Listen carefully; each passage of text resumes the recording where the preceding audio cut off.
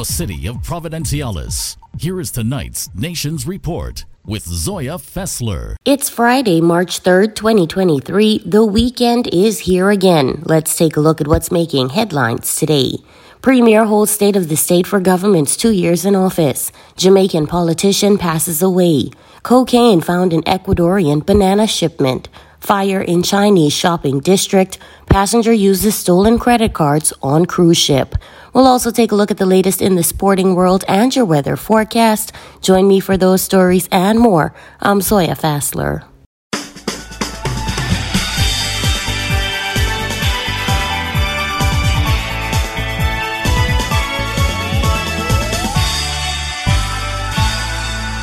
Thank you all so much for tuning in to the Nation Station, 89.1 FM. It's Friday, the end of another week.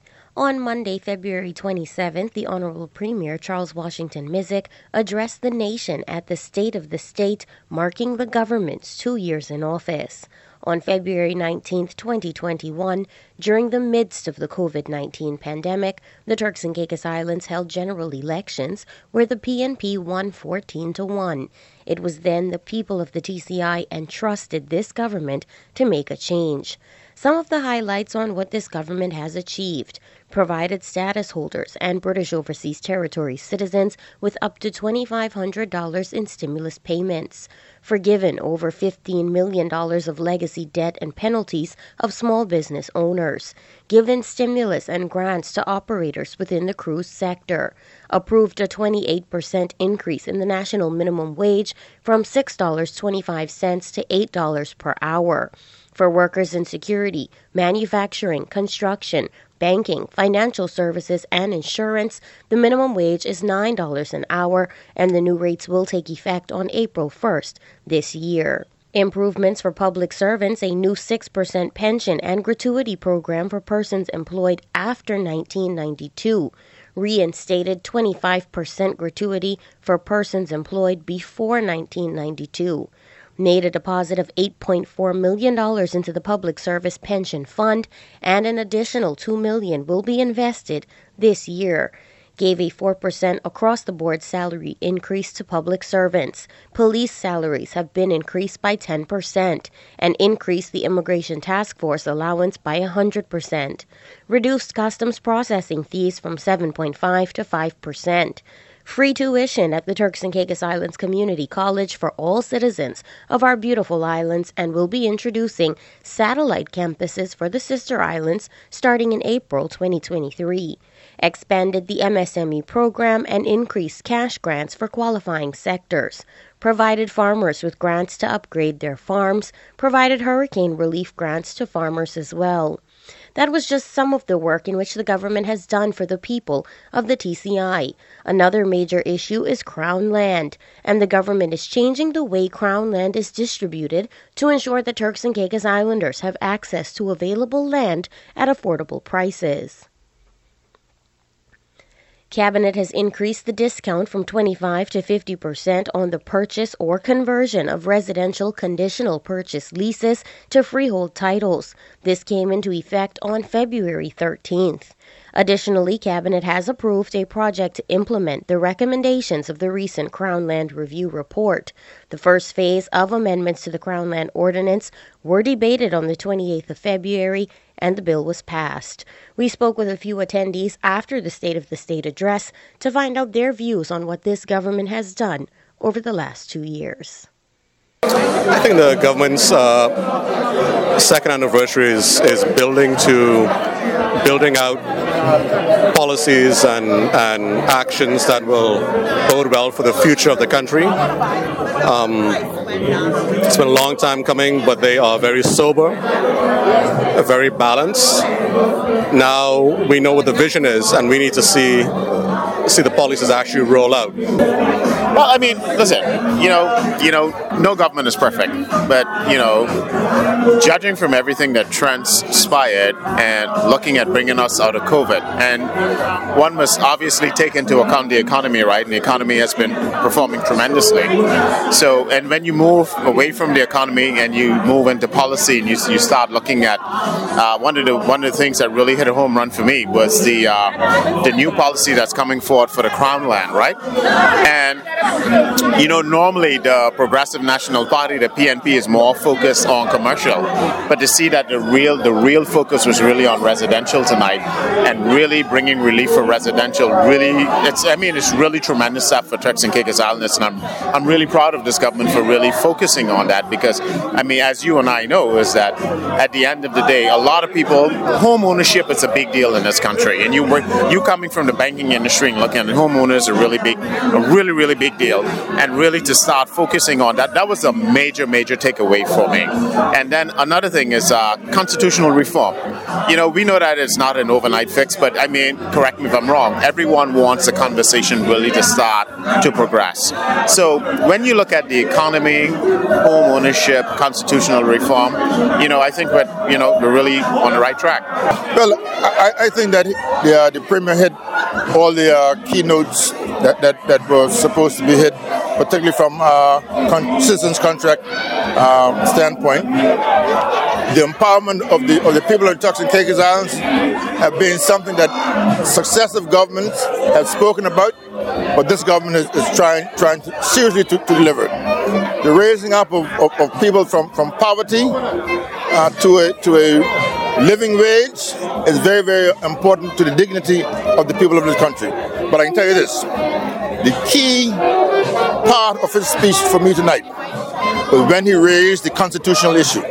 Because everything in the Turks and Caicos Islands, good, bad, or indifferent, hinges on a good constitutional arrangement that we have. Because our laws and everything else flow from the Constitution. And if we have a Constitution that is not working for the people of the country, we have to make some serious effort to change it. Now, we all know that there were problems before that things had to be put in place or something. But we have passed that. Turks and Caicos Islands people have been paying their way straight through. We retired the debt that we had with the UK government in record time. And that did not inure to the benefit of the Rufus UN government, but is now redounding to the Washington Mystics government. We will bring you further updates on matters in subsequent newscasts. Now, the Office of the Deputy Governor of the Turks and Caicos Islands is pleased to announce the appointment of 2 new procurement officers in the Contracts and Corporate Performance Management Procurement Unit, in the persons of Moesha Morris and Evan Serlin. Morris commenced employment with the Turks and Caicos government in 2016 as a clerical assistant within the Human Resource Management Directorate. Shortly thereafter, she completed an associate's degree in General Studies Humanities from the Turks and Caicos Islands Community College, and in 2017 left the Turks and Caicos Islands for the United Kingdom to pursue higher education. In 2021, Morris was awarded a bachelor's degree in psychology from Oxford Brookes University, where she was appointed the prestigious role of a student ambassador, where her passion for helping individuals and her cultural sensitivity afforded her the ability to build relationships with a diverse workforce in a multicultural setting. Following the completion of her studies in the United Kingdom, Morris rejoined the public service as an administrative officer within the Department of Social Development before moving on to the Ministry of Education Scholarship Secretariat as a scholarship officer later that year. Morris is currently pursuing a master's degree in organizational leadership with a specialization in project management, which will ultimately heighten her ability to provide guidance on procurement and project management matters to various government entities and public bodies. Evan Serlin's employment journey began in 2016 at the Financial Services Commission in Grand Turk, following the completion of his associate's degree in computer studies from the Turks and Caicos Islands Community College. His employment at the FSC allowed him to enhance his professional skills, resulting in numerous promotions, from receptionist to assistant registration officer, then to registration officer, and finally ending with his appointment as help desk technician within the Information Technology Department. During this time, with the support of his colleagues, he was highly motivated to further his education, so he enrolled in the bachelor's program at the TCI Community College. In December 2021, after 2 years of dedicated focus on his studies, especially during the height of the pandemic, and applying practical work experiences, he was awarded a bachelor's degree in Management Information Systems from the Council of Community Colleges of Jamaica. Congratulations, Moesha and Evans. Now, Flow TCI kicked off the second edition of its acclaimed Leadership Symposium featuring world-renowned leadership guru and multi-number one New York Times best-selling author John C. Maxwell this past Monday at the Shore Club Resort for their Live to Lead conference. The event also featured a new cohort of world-class speakers and panelists dedicated to equipping and empowering leaders in the Turks and Caicos Islands. The host panelists and guest panelists for this event were from a wide cross-section of creatives, professionals, next-generation thinkers, and emerging youth leaders who expanded on key subjects including topical and trending industry topics such as equality, diversity and inclusion in the workforce, psychological safety in the workplace, and personal branding for leaders.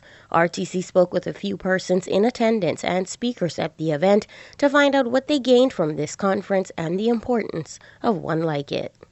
We got great tips about communication, the importance of communication, mental health was discussed. The panelists, they did an excellent job in discussing their brand, discussing, the different types of leadership and the impact it could have on employees and, an organization as a whole. So I think it was a great program, a great day. The widget thing was very, very interesting, like that wonder, that invention, that galvanizing, like you're going all the discernment, then the galvanizing, then the enabling and the tenacity. I think that's very, very important because it'll help organizations and their leaders to identify, strengths within their employees to be able to put them in a position that they can actually be progressive and be beneficial from.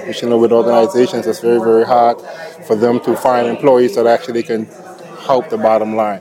I thought it went fabulous. To be honest, this is my second year, so it was highly anticipated on my calendar, and I had to get a lot of work done this morning so that I could be here for the afternoon session, which didn't take place last year, and I thought it was very encouraging that we're having this discussion, which was on mental health and psychological well-being in the workplace. We don't have avenues for places and persons and employees to speak about those sorts of issues on the workplace. So the work wasn't the issue, but there was tension that was palpable and could be felt by anyone who entered into the atmosphere. And so the real question, what I enjoyed from that panel, was there is a need for large organizations and maybe all organizations to think about the mental health well-being of their employees and provide that level of counseling or outlet where they can speak their authentic truth about the workplace environment and not be penalized or blamed for the way that they are viewing the environment. And I thought that was so thought-provoking. It was so exciting. And I look forward to it being implemented in organizations, especially in Turks and Caicos Islands Government Civil Service, where I have personally felt that employees were of the view that their voices and concerns could not be heard and were not being taken seriously. And because of that level of tension, their work output did suffer as a result of it. Well, I'll tell you what really sealed the deal for me, the conversations that were happening at lunch and the level of connection and really the exchange that, participants were having with each other. And in some cases, there were positive tensions in terms of, views and opinions around leadership. What do we do? How do we manage these things? And I think that's a step in the right direction. That is where we stop, we self-reflect, we look at what's in front of us, we look at what's happening all around the world, and we figure out what do we settle with in our markets. And not settle, but how do we progress to make certain that, any interventions that we're bringing within our leadership spaces are relevant to what we're dealing with in our respective countries. Distinguished guests in attendance at this year's event included Deputy Governor Her Excellency Anya Williams, Deputy Premier and Minister of Finance the Honorable E.J. Saunders, Minister of Infrastructure and Planning the Honorable Jamel Robinson, Honorable Kyle Knowles, and Honorable Akira Mizik. The third annual Live to Lead John C. Maxwell Leadership Summit has already been announced for February 24th, 2024, with a new exciting lineup of speakers. That brings us to the end of our local news segment. Regional News is up next.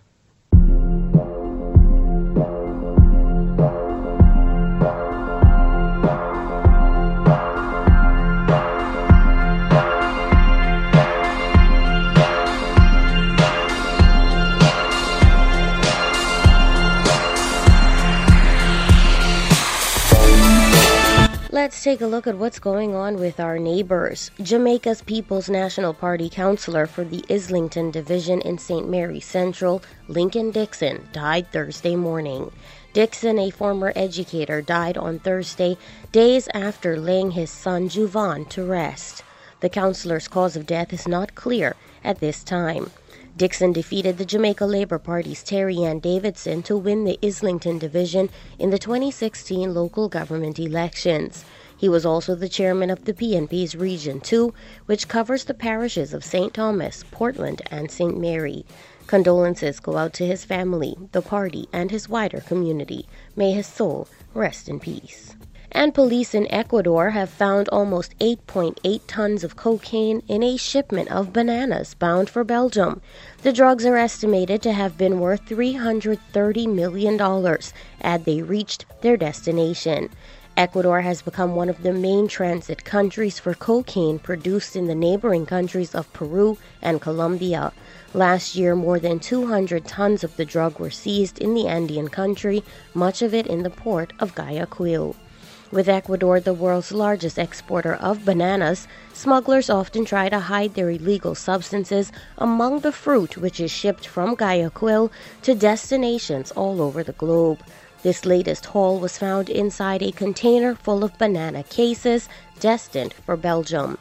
Belgium has become the country where the largest quantities of cocaine have been seized within the European Union in recent years, with the port of Antwerp the main entry point for the illegal drug. That wraps up the happenings around the region. International news is up next.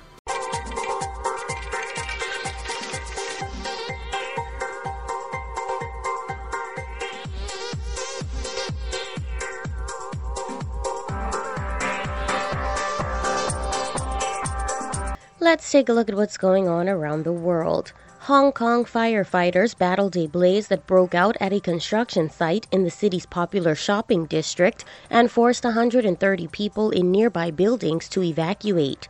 The fire erupted at the site of the Mariners Club redevelopment project in the densely populated Tsim Sha Tsui district at about 11 p.m. on Thursday night.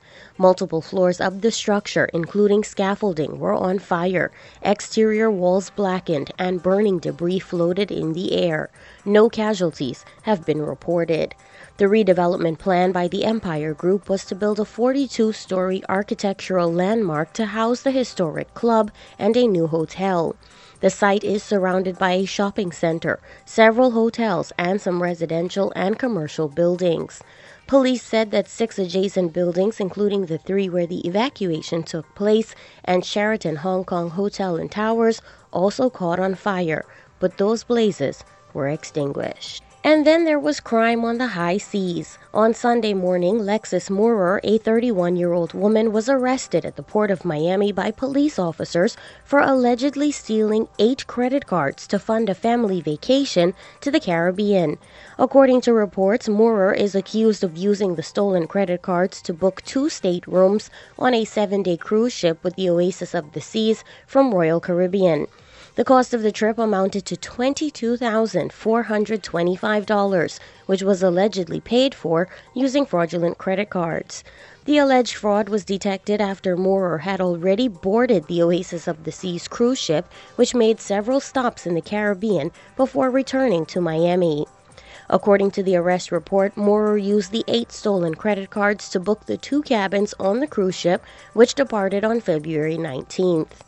The 7-day cruise made stops at Labadee in Haiti, Puerto Rico, St. Thomas, and the Bahamas before returning to Miami on Sunday morning. Crew on board the Royal Caribbean cruise ship detected the fraudulent activity and alerted the police, who arrested Moorer at the port of Miami at about 11 a.m. on Sunday. Upon her arrest, U.S. Customs officials and Border Protection officers found 4 of the 8 stolen credit cards in Moorer's wallet. After her arrest, Moorer appeared in court on Monday in Miami-Dade County, where she faced 8 counts of grand theft, 8 counts of fraudulent use of a credit card, and 4 counts of unlawful possession of a stolen credit card. Cruise ships are equipped with advanced technology that can help detect and prevent credit card fraud. Cruise ships often work with financial institutions to monitor onboard credit card transactions. This allows them to detect and respond to any fraudulent activity quite quickly. That's it for international news. Sports is up next.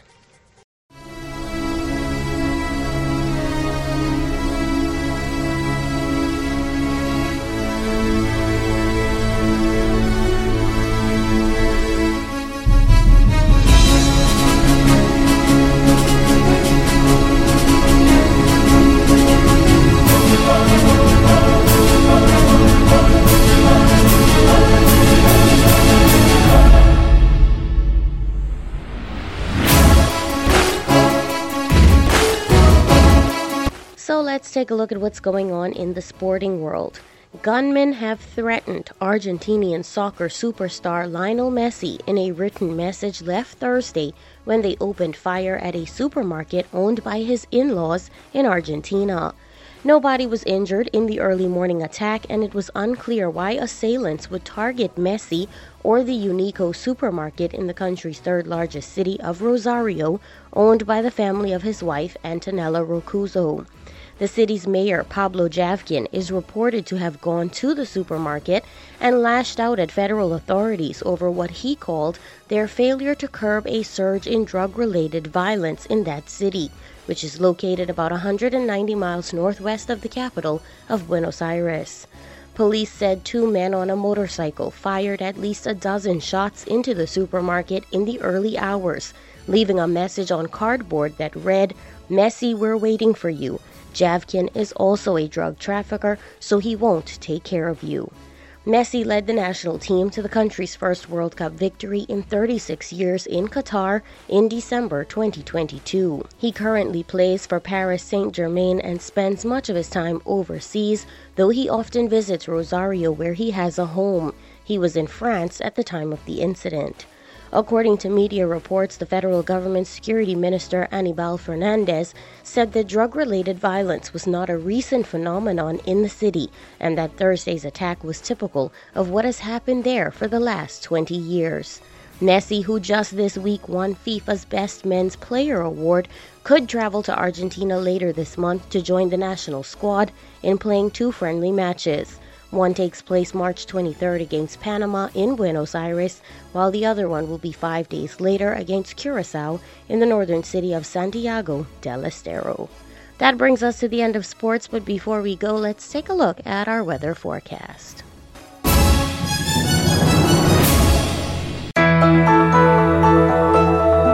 Friday's conditions are mostly sunny and clear skies, highs of 80 degrees and lows of 73. Winds are coming from the east-southeast at 5 to 10 miles per hour. Less than 10% chance of rain is expected.